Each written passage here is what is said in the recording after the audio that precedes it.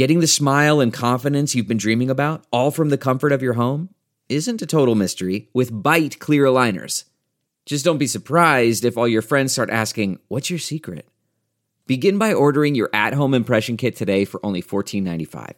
Byte clear aligners are doctor-directed and delivered to your door. Treatment costs thousands less than braces, plus they offer flexible financing, accept eligible insurance, and you can pay with your HSA FSA. Get 80% off your impression kit when you use code WONDERY at Byte.com. That's BYTE.com. Start your confidence journey today with Byte.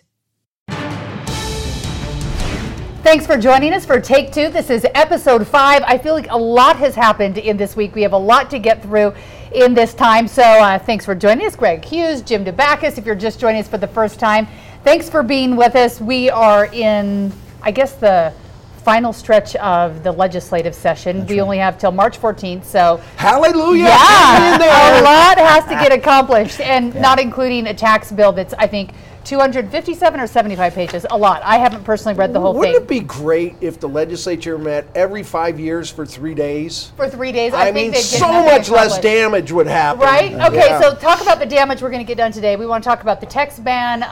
Governor Herbert actually okay with stronger beer. We're going to talk about the BYU police force, which I feel like we need to say in air quotes right now because they may not be police for much longer, the inland port tax bill, and then some controversy on the Hill after a little story about charter schools. So that is all coming up. We want to start with the text ban. This has been brought up for 3 different years. I'll start with you, Jim. Why is this not passing? 76% of people in a Hinckley Institute poll say, let's get rid of phones and driving. Why? Our sanctimonious legislature. You used to be one of them. Thank you, Heidi, for pointing out that salient point. Okay, good. Oh, you should have heard them on the 0.5% DUI. That means 1 glass of wine for a petite woman, and she's getting locked up for DUI. We brought up experts that said texting makes you 10 times more dangerous than being at 0.5 DUI, and the legislature said, "Well, it's all about safety," and then they went and passed all that. I've never heard that tone like that. It was now, very never his like voice that. shaking Yes. like that. Now texting, which really is dangerous, well, people have to have freedom, blah, blah, blah, blah, blah. It is dangerous. It's terrible. People are dying. We got to stop playing games. You don't text have the ever in your car? freedom. Yes, all the time. and I would like a horrible fine. I mean, what if I do something terrible and I don't die, but somebody else does? So we need someone to be the parent and tell us no. Exactly. So you would have voted for it. I would have voted for it. Did you vote for it the last couple of years when it was up? I can't remember. Oh my Took gosh. so many votes. Oh, You're so I just sick saw of that. voting Bob, for that was it, a you weave. can't That was a remember? Bob I'm weave. sure I I'm going to did. check your record. I can't believe I didn't before I come up here. Okay. Greg, why is this dying? I heard that maybe it was too stiff a fine. It was $750, maybe more jail time than a DUI. Is that why? Or we all want to text? There were 2 debates going. This is behind the curtain stuff. You'll only hear here. Take us behind the curtains, Greg. So there is a distracted driving citation that you can already be charged with if you are texting and it is doing as Jim just described, making you a dangerous driver. That is already But it's not a primary illegal. offense. No, I think if you are swerving and you are distracted and the officer believes that you are, they can pull you over for distracted driving. But I will tell you that there was another debate going on about around the same time on a different bill about financial literacy, and there was some reference to socialism versus a free market. And there began this robust argument to make sure that disparaging socialism was not somehow in this bill.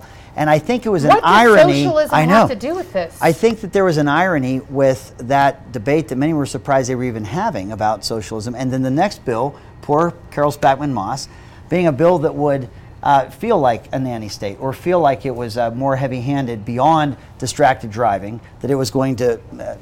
and that bill, by the way, has exceptions. Like you can look at your phone for the map if it's the Google map. Okay. There's exceptions to it, too, that make the enforcement of or the likelihood to be pulled over when you're not violating it higher. And so I think that there was a theme going on that day about whether, the heavy-handedness of government versus not and where its role should be. And I think that one debate kind of blended in the mindset of the other. Would you I'm vote telling you, for or that's against it? you're We're not gonna going to be read done that in with the this paper, but I'm telling you, Okay, that's what's going on. For or against it if you were there? I'd vote against it in that we have statutes on the books right now to guard and to enforce against distracted driving. Just one more thing. Just one more. This isn't going back on what Craig did, but the legislature's hypocrisy.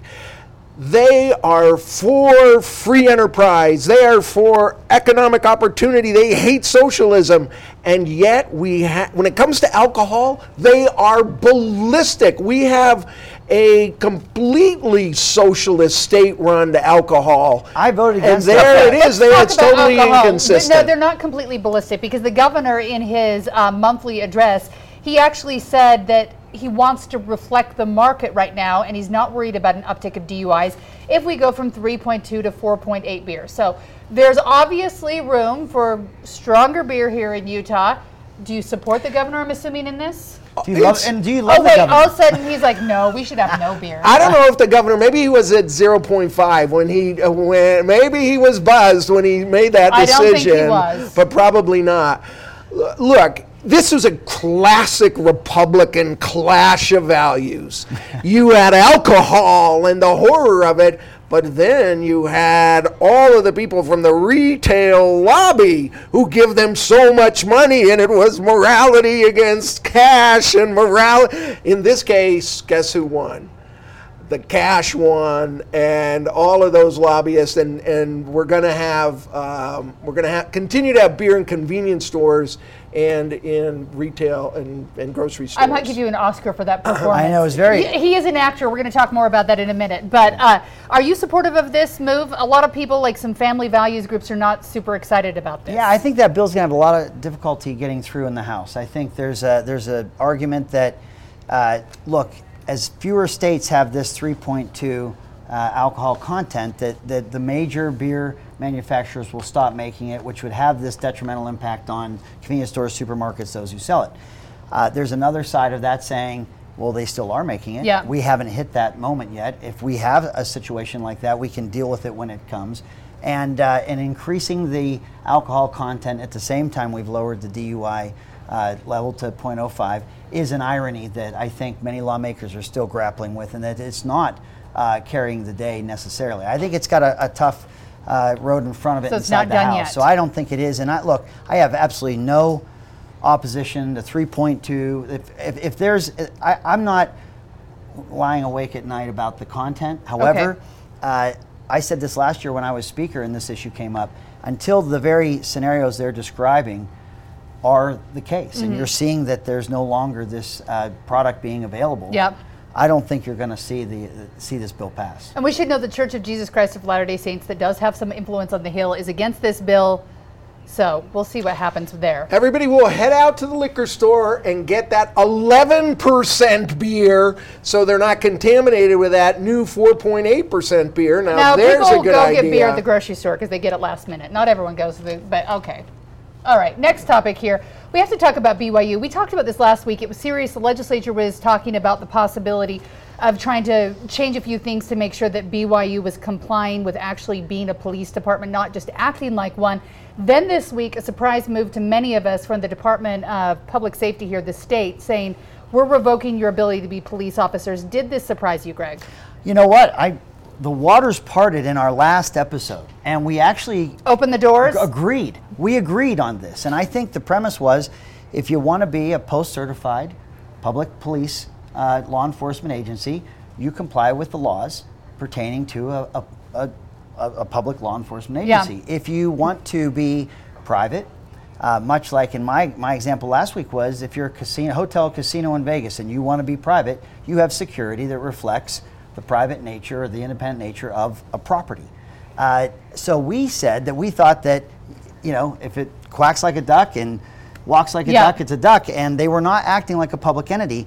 Well, the news that came out saying that they were going to be decertified as post-certified or being public, it was a surprise to me, but it makes sense. It makes absolute sense that you've got to pick which path you'd like to be.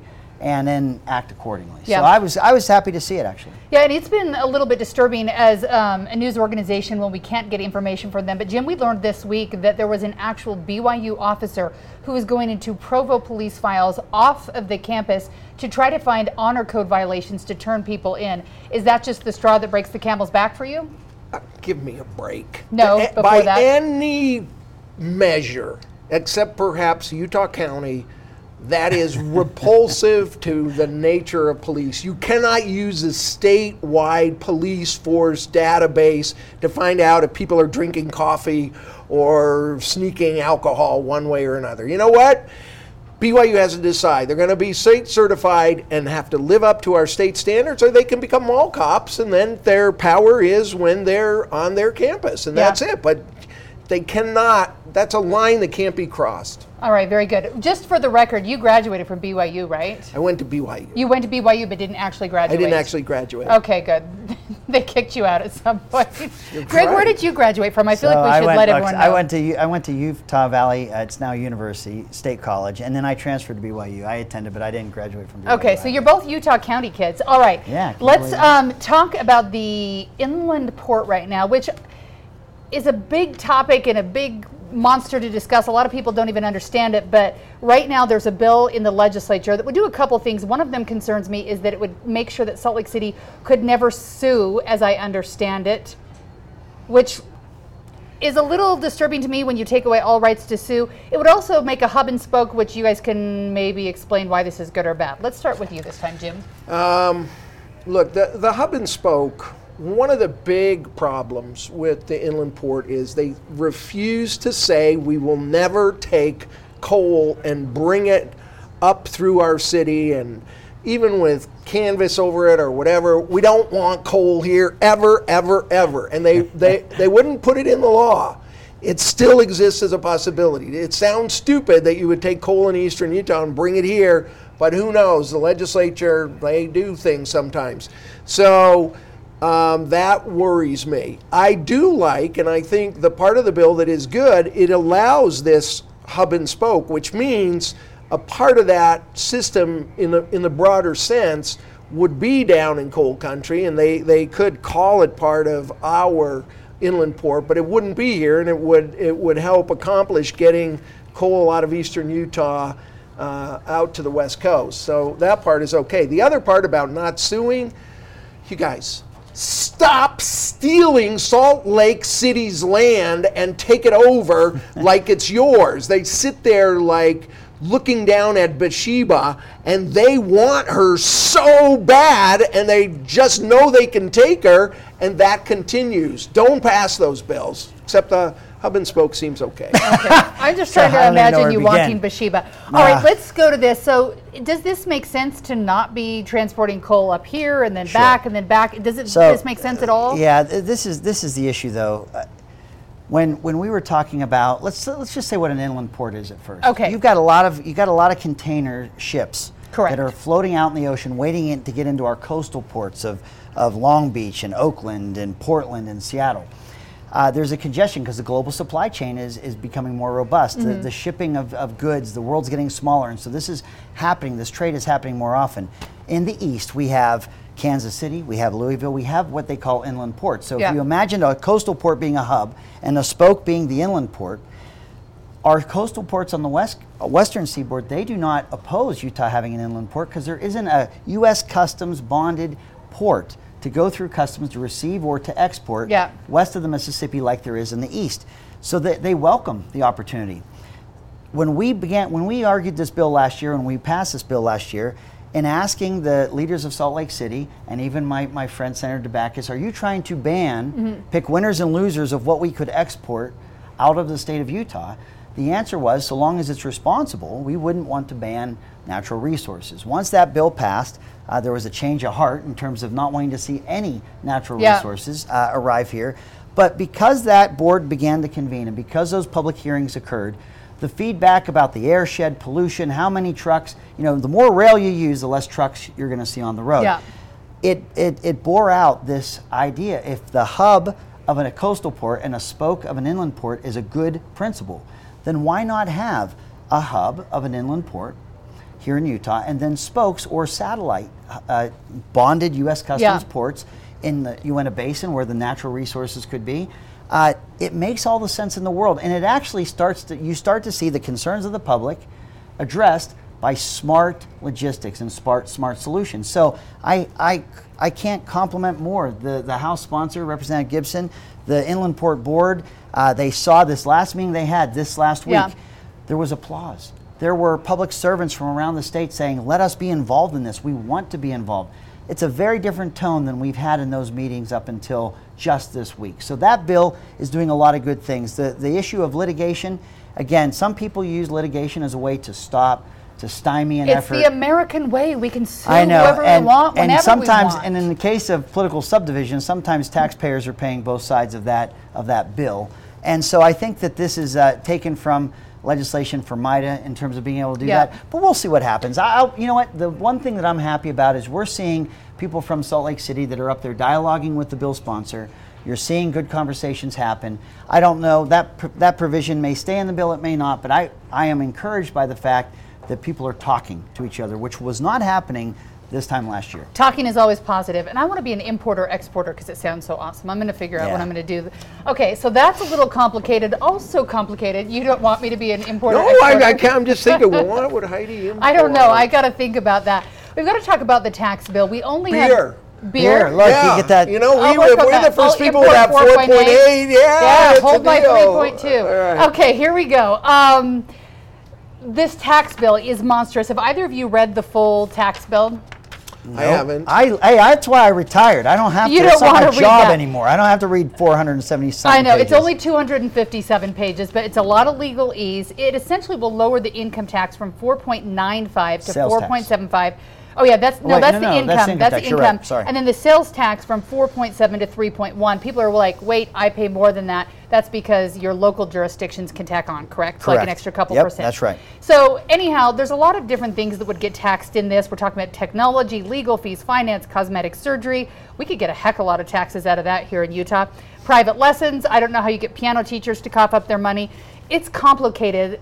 Greg, can you accomplish this in 2 weeks? Is it smart? It's a lot of math. It's changing the entire state's way of getting money. So the inherent challenge with Utah's state legislature is that we have 45 calendar days of constitutional authority. So everything the legislature ever tackles is done on an abbreviated pace because it's one of the shortest general sessions in America. So when people talk about process and time, the existence of, and those are 45 calendar days, you have like 33 working days, it's just inherently going to be faster than what you would see in states that have 3 months of a general session or what some states that have full-time lawmakers would do. So that's not necessarily a criticism. The issue here is this. If you go back 10 years, 20 years, our tax structure is meant to pay for the things that as a society we need. The roads, the schools, the health and human services, whatever that may be. 20 years ago, we had a tax system that really reflected what people spent their household income dollars on. You had a sale or an income tax and a property tax. Well, fast forward to 2019, much of what we spend our household income on is exempt from a sales tax. That means that there is a narrowing of that tax base.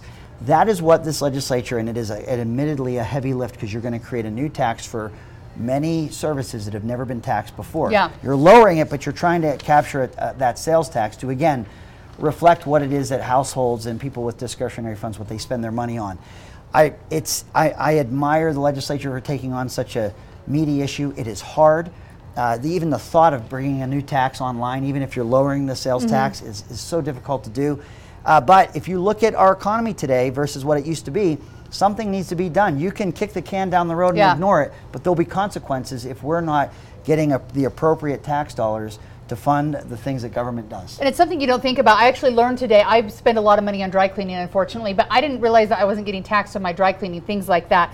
So this is a heavy lift, and Jim, Val Oveson, the former lieutenant governor, said that he's against this bill because there's too many unknowns. Do you think there's too many unknowns, or is this doable? Do we need to get ready and think about the future? We got to go back up to 50,000 feet. Taxes in the state come in 3 chunks. Income tax, sales tax, and the other tax. What's our other tax? You got property tax, Property income tax. Property is tax, the third yes. one. Okay, so Okay. it's a three-legged stool. One of the stools is sagging a little bit. Sales tax. Yes. Just by the nature of we're doing things. So that's what they're trying to address. Look, we had $1.1 billion in extra revenue this year. The issue is not monkeying around with this chair.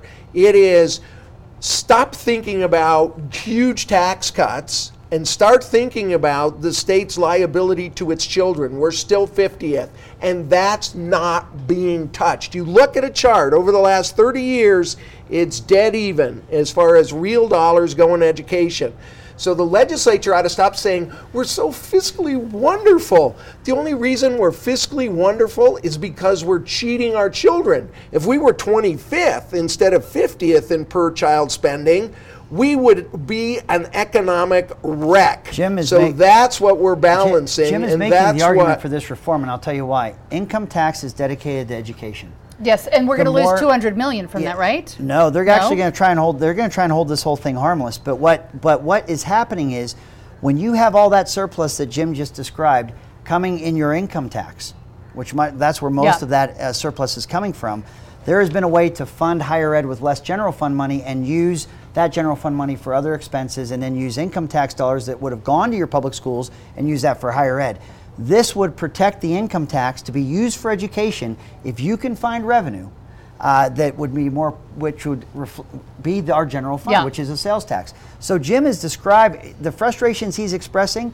This reform would address. I will say but all that said, it is an incredibly difficult, politically heavy lift, and it's hard. And the reason why you're seeing them try to cut taxes is they're not trying to increase the burden on taxpayers per se. They're trying to see that distribution addresses the areas that government is tasked with, and that's why you're seeing the tax cuts, because they're trying to do it in a way that's revenue neutral. That's wonkish, I know, but it's the truth. All right, one last word, okay, one last really word. quick, because we got one more It's important all topic. don't listen to the legislature. It's all gobbledygook.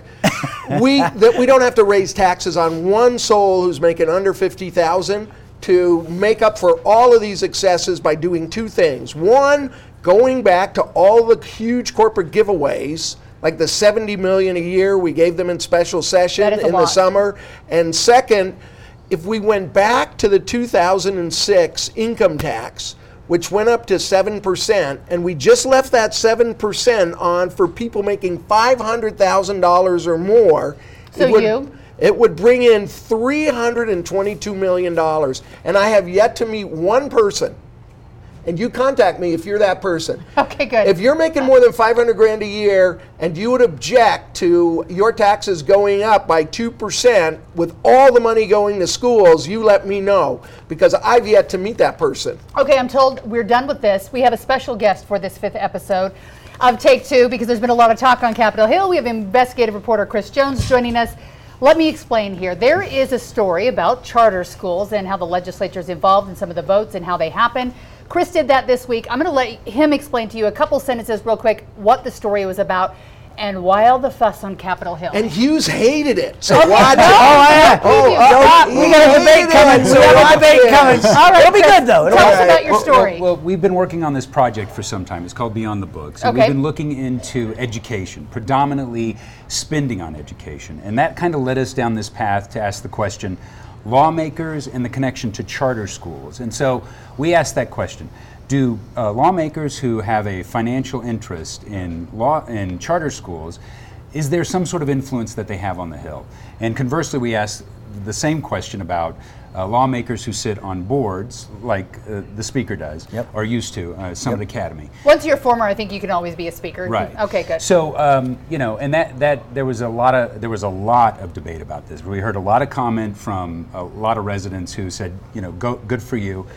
And then, of course, we heard from lawmakers who said, we felt like there was some things in that story that we didn't care for. And so, that's kind of why I'm here, to kind of deal with those issues. Yeah, so we brought Chris in here, not because we want to pick apart his reporting, because every day here in the newsroom, we talk about what we do. Sometimes we regret decisions we make. Sometimes we can see that we could have made them differently. So we're here to talk about this. Greg, you had some issues. What was your number one concern? Yeah, and that's what I appreciate about this podcast and this programming, because you have with two former lawmakers and within a newsroom, the less likelihood that people are insular and seeing the world just from specific points of view.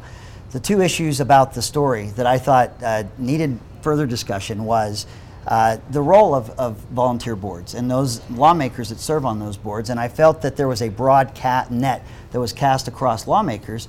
There are lawmakers that work within the charter school world, but you also have lawmakers that work within the public school world, and you have them in law enforcement. You kind of want a citizen legislature to represent those different aspects that state government's going to make decisions on. But if you're a volunteer board member, if you look at the conflict of interest sheets, and we make sure that this is a transparent process, volunteerism on a board is wholly different than your profession or where household income would be derived from. In the report, it seemed to me that membership or participation on a volunteer board was seen in the same prism as those who would work in that same field. And I don't think that that's a standard that's used for those lawmakers that may serve on the ACLU's board, Envision Utah's board, hospital boards. And so I think there needs to be, I think that for a public that doesn't understand or would not know, because that's why you elect people to get up there and get in the deep grass. If there isn't an intimate understanding of the different roles that lawmakers play, the casting those that serve on volunteer boards the same as those that would work in that field, I think, is inaccurate. Yeah. The second issue was the DUI footage of one particular former senator, and I felt that it had no relation to the story at all. I thought it was a distraction to that story, and I thought that if we want to get into the debate, which I know Jim is chomping at the bit to do, bringing up somebody's experience with a DUI was not relevant, but would be sensational and would probably draw eyes to a story like that. So those are the two things. Do you want to talk about the thought process there? And before we go on, our producers are telling me in my ear we need to wrap up. We want to give this a few minutes, so we're not going to do that. We need to let you have your say here. Okay. So go ahead. I'm glad you brought that up, Yeah. because that is something that we've been sort of soul searching in the newsroom. I think a lot of the thinking that went into it was, at the time, this lawmaker was pushing for some pretty harsh DUI laws, and then was later caught for DUI. And I think somewhere in the back of my mind that registered that hypocrisy. But that being said, the simple fact that we put that in the story, it didn't advance the story. And I think on some level it may have distracted from it as well. So, I think when as people who try to report and do journalism, we look at what we've done, and I think in that case maybe that wasn't the best choice. So I think if we could do it all over again, we might back up and say, hey, wait a minute, is that the best idea? So I'm glad that you brought that up. Look, empathy is the greatest medicine for the work you do, public policy reporting. Do you serve on any boards, volunteer boards? No, I don't. I don't. To kind of make sure that we're away from that. Sure, and I think if you had, you would see that is not an effort of self-dealing or self-service if you do. Have you been charged for a DUI? No. No, and I haven't either, but I've seen people that have, and I know that their life is more than just that incident, that's that unfortunate incident, and so we want to treat people fairly. We don't want to have selective logic or outrage, and so I appreciate at least discussing those parts. But we ran out of time, Jim, and I know that there was actually to that story some robust debate that should happen about transparency with charter schools, and I think it's a great debate to really have. Right. Yes, and unfortunately we have something else happening in the studio, so we do have to cut. But we want to talk about Nadia, charter schools. could you come here? Real quick. Now, this is kind of an inside joke. Okay. Greg. Oh, great. So I don't. We can talk about this off camera. Are we going to eat cake here? Okay, let them. We might. Yeah. But we do have a robust debate. Joke. Yes. Thank you for joining us right now. We do have a robust debate we want to have on charter schools and what happens up at the legislature. Unfortunately, we're out of time right now. Next week. So we're going to have it next week, and it's an important one to have. So thank you so much for joining us today. Cake, Chris. Thank you, Chris, for coming in here and agreeing to talk to us. So thanks for joining us this week. We will try to get more of those charter schools and what you need to know about where your money's going state-wise. Coming up next week in episode 6. Have a good one. Are you guys going to share the same fork? I know. Share the same Look fork. at that. That's your cake. That one's for me. So Thanks for joining us. That's funny.